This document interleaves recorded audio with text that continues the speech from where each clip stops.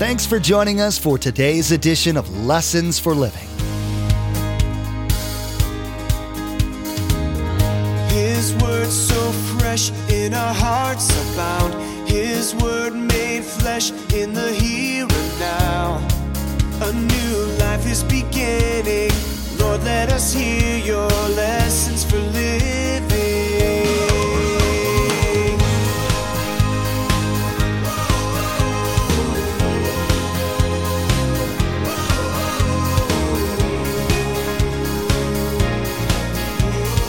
Lord, let us hear your lessons for living.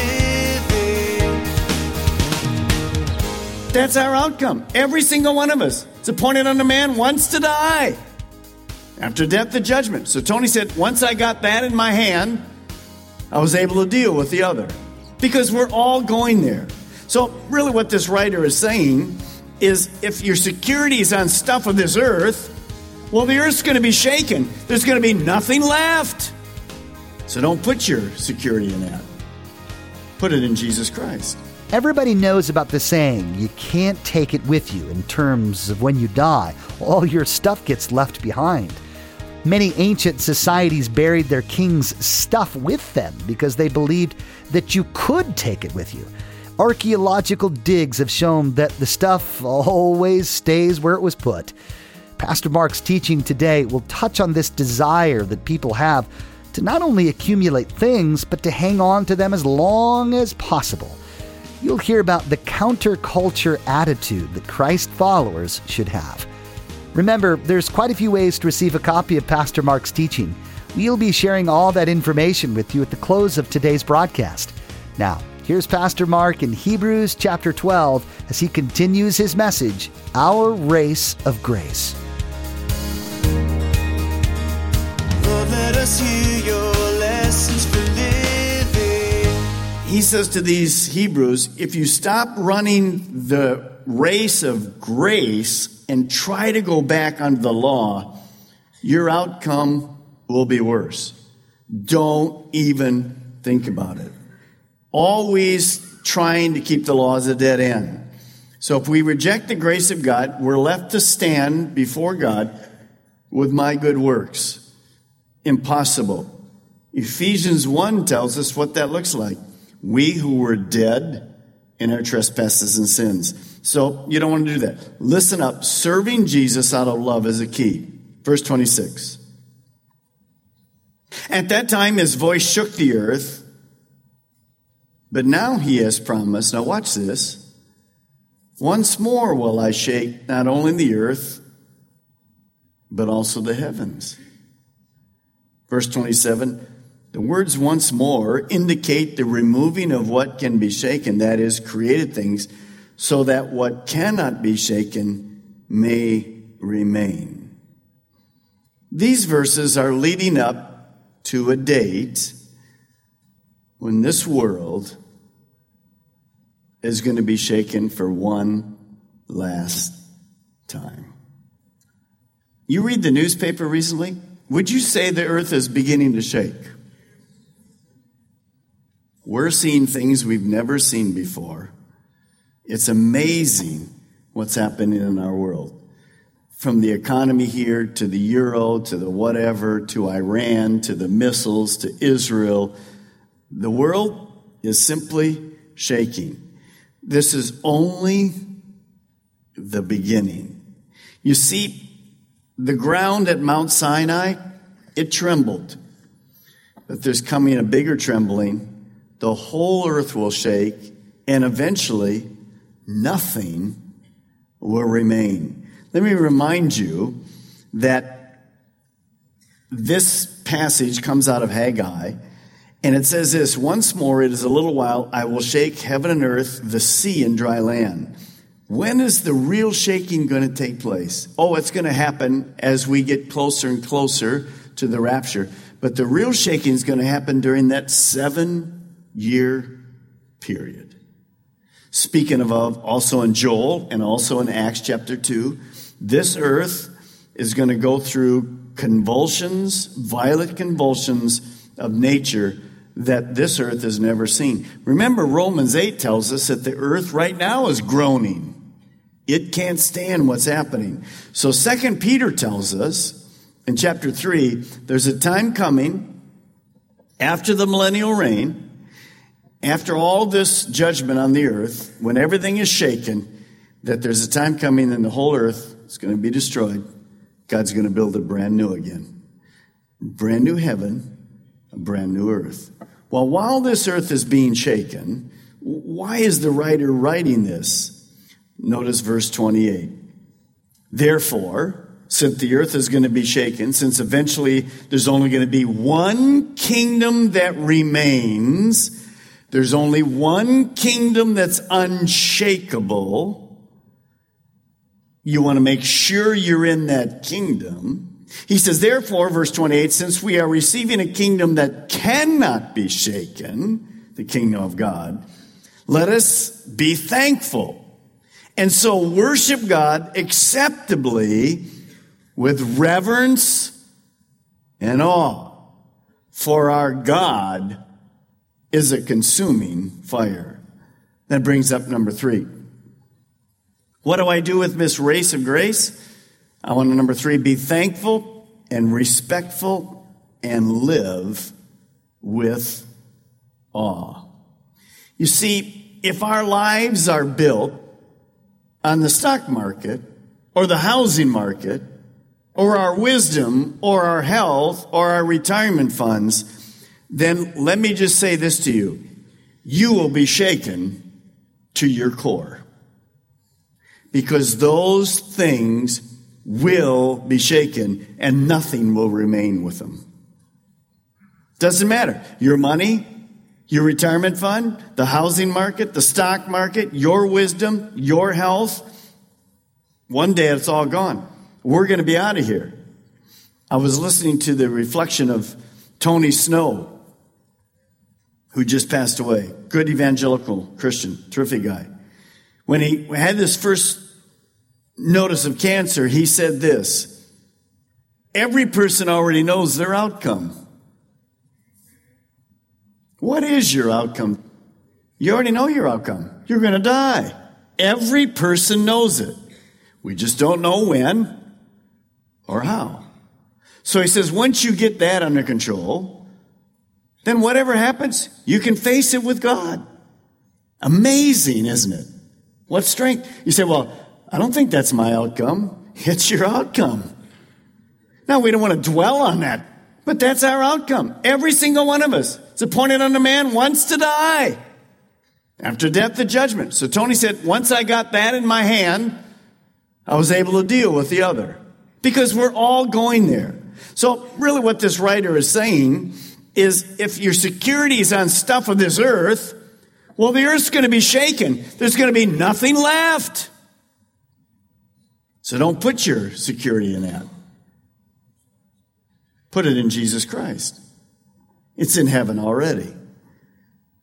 2 Timothy 2:19 says this: nevertheless, God's solid foundation stands firm, sealed with the inscription, the Lord knows those who are his, and everyone who confesses the name of the Lord must turn away from wickedness. So we already know our outcome. We know where we're going. There is a solid foundation. Turn with me to Matthew chapter 7, if you will. Matthew chapter 7. Let's talk about a foundation. Let's keep our eyes a little bit on heaven. We want to be on the heavenly Mount Zion.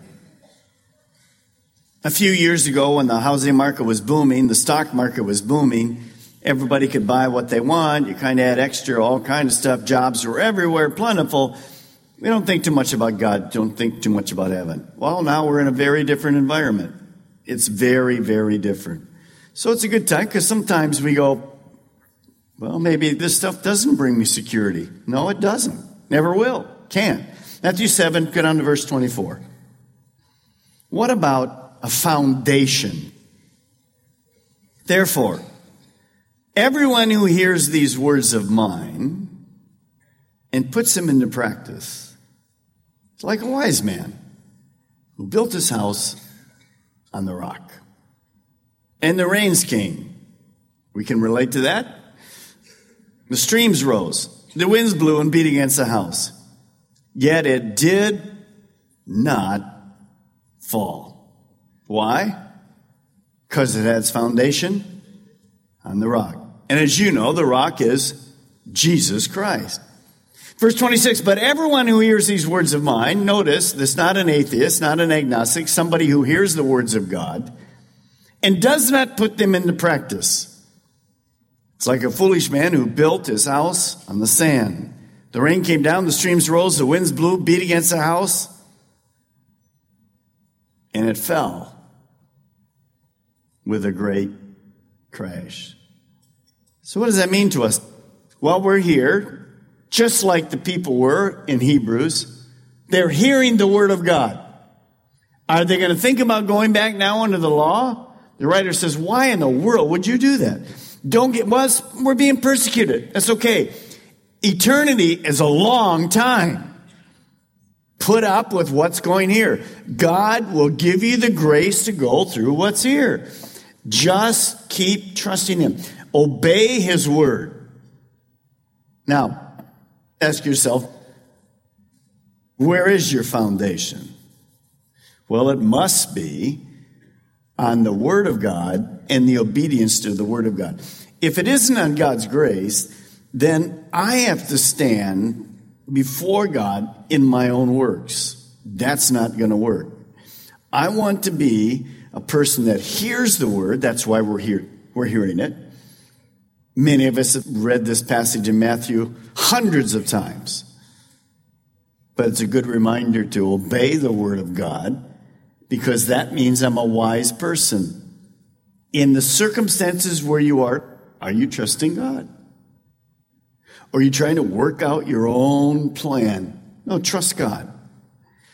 Now, there is a falling away, this apostasy, a person that just comes to church, never really has a relationship with God. They hear the word, but they never take it to them. It's a very dangerous place because their heart is really getting hard.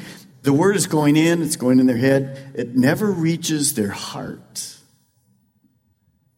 You say, will the fall of that house be great? You just read it. Yes, it will, because their name isn't in heaven. They don't have a real relationship with Jesus Christ. Now, what kind of a God do we have? You know these verses, but I want to put them together. Just look at John 3:16. It's right here through 18. For God so loved the world that he gave his one and only Son, that whoever believes in him should not perish, but have eternal life. We could spend months on that verse. Notice verse 17. People think they get angry at God. For God did not send his Son into the world to condemn the world, but to save the world through him. Whoever believes in him, and that word believes means with actions following, obedience. Whoever believes in him is not condemned, but whoever does not believe stands condemned already, because he has not believed in the name of God's one and only Son. So how narrow is salvation? It's this narrow. It's Jesus narrow. That's the only way. This is exactly what the writer's trying to say then. If you go back under the law, you're back to the law, and you can't be good enough. You want to try? You can't be. So how about coming over to Jesus, who is grace and mercy? He's paid your penalty. You can't earn it. You'll never be good enough. So don't even think about it. Come back under Jesus. Stay under Jesus. Enjoy it. Go through with it. And that brings up the fourth key. And we have to be thinking not just about ourselves. The fourth key is this: share the message of God's grace with urgency. You see, let me just say this kindly to all of us. When I begin to be selfish and only think about my circumstances, then I cannot really fulfill the Great Commission. See, if I'm only going to worry about myself and my circumstances, my finances, my home, my health, my kids, my whatever, certainly we have to focus on that. But if that's where my focus is,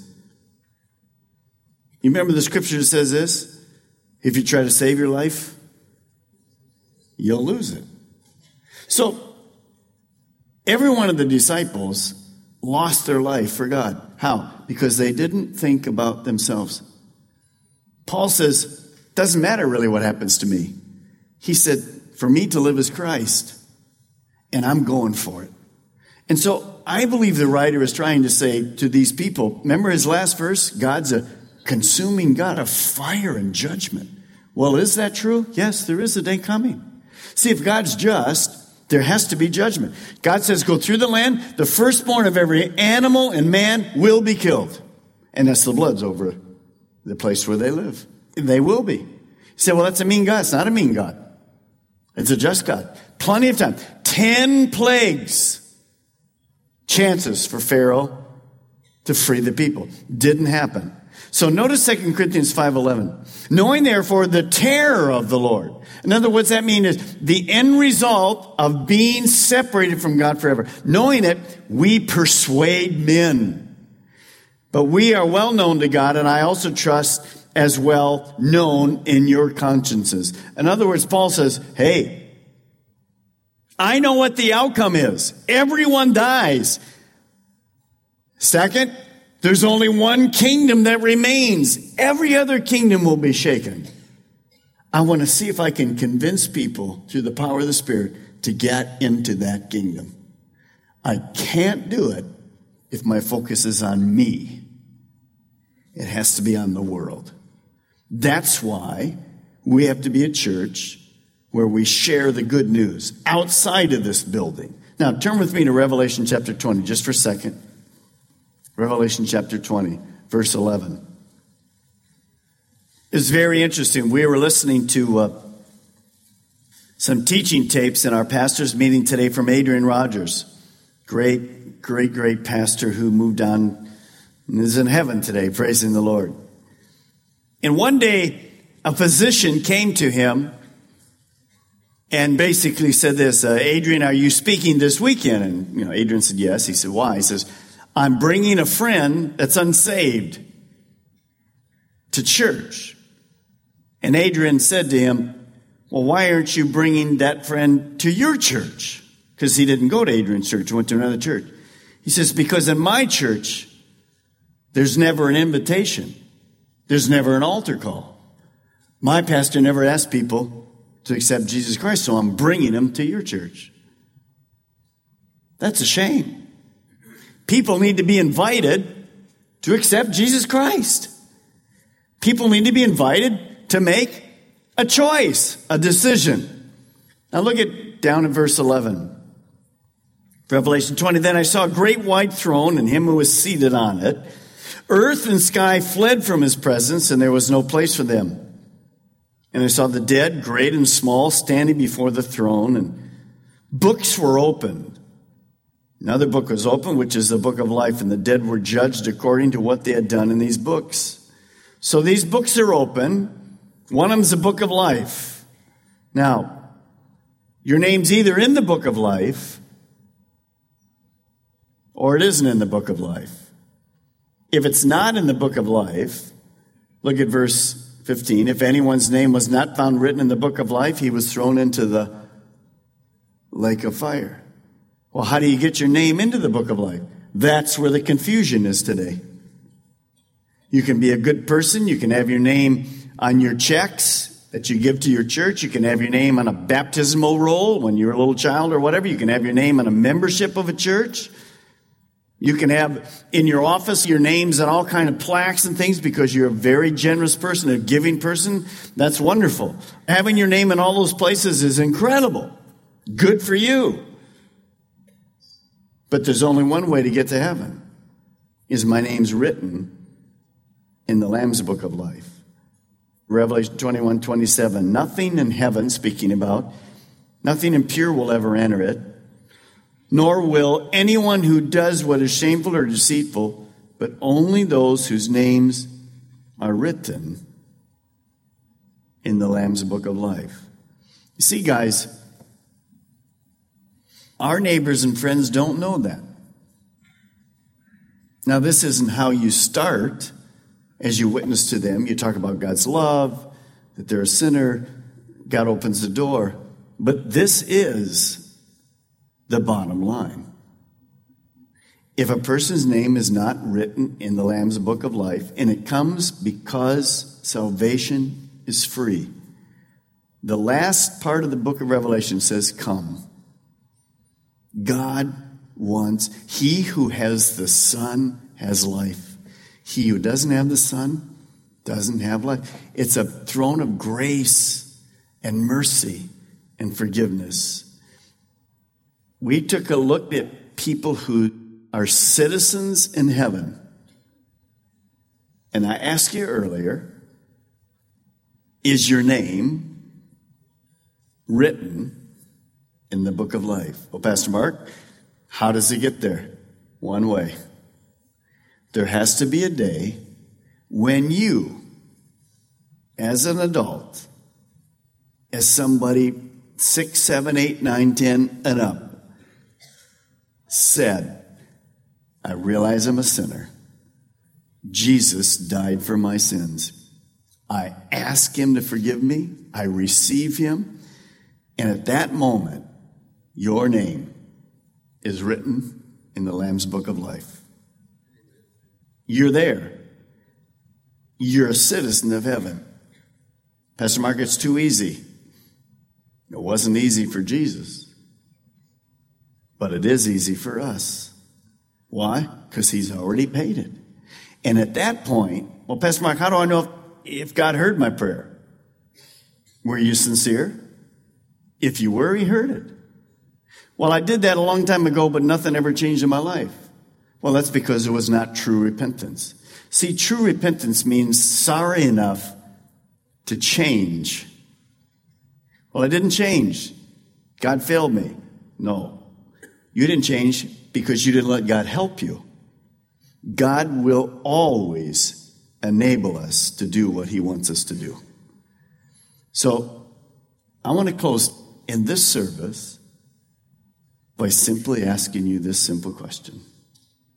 Are you sure your name's written in the Lamb's Book of Life? Do you know that you're born again, that Jesus forgave you of your sins, that you're going to go to heaven? You're a citizen in heaven. Good stuff's happening.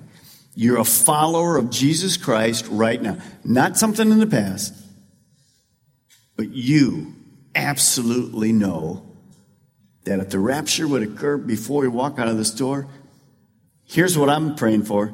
Every seat in this building and in the other buildings, the youth, the kids, every place where somebody's sitting right now would be what? Empty. Gone into the presence of God. You see, this world's going to shake a lot more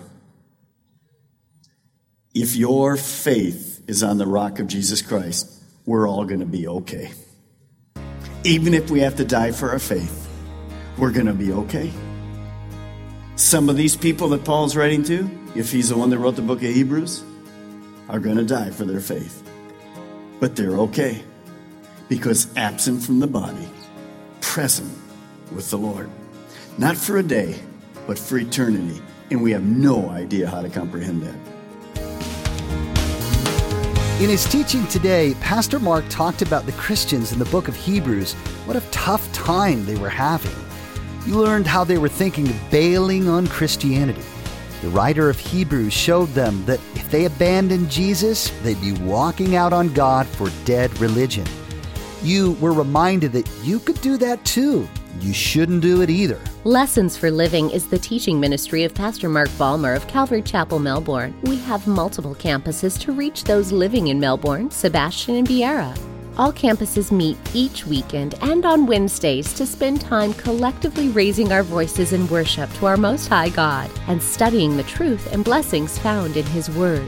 For more information, directions, and service times, visit lessonsforlivingradio.com and click on the church link at the bottom of the page. This brings us to the end of Pastor Mark's teaching, Our Race of Grace. Next time, he'll begin the message, Sex, Inside and Outside of Marriage. He'll talk about what the Bible has to say about sexual purity and sexual involvement outside of the plan God set up. You'll learn about the consequences of failing to do life God's way in the area of sex and sexuality. Well, that's all the time we have for today's broadcast. From all of the production team here at Lessons for Living, we want to say thank you for tuning in, and may God bless you. And together, let's do life right. Our eyes have seen and our ears have heard His word made flesh in a hurting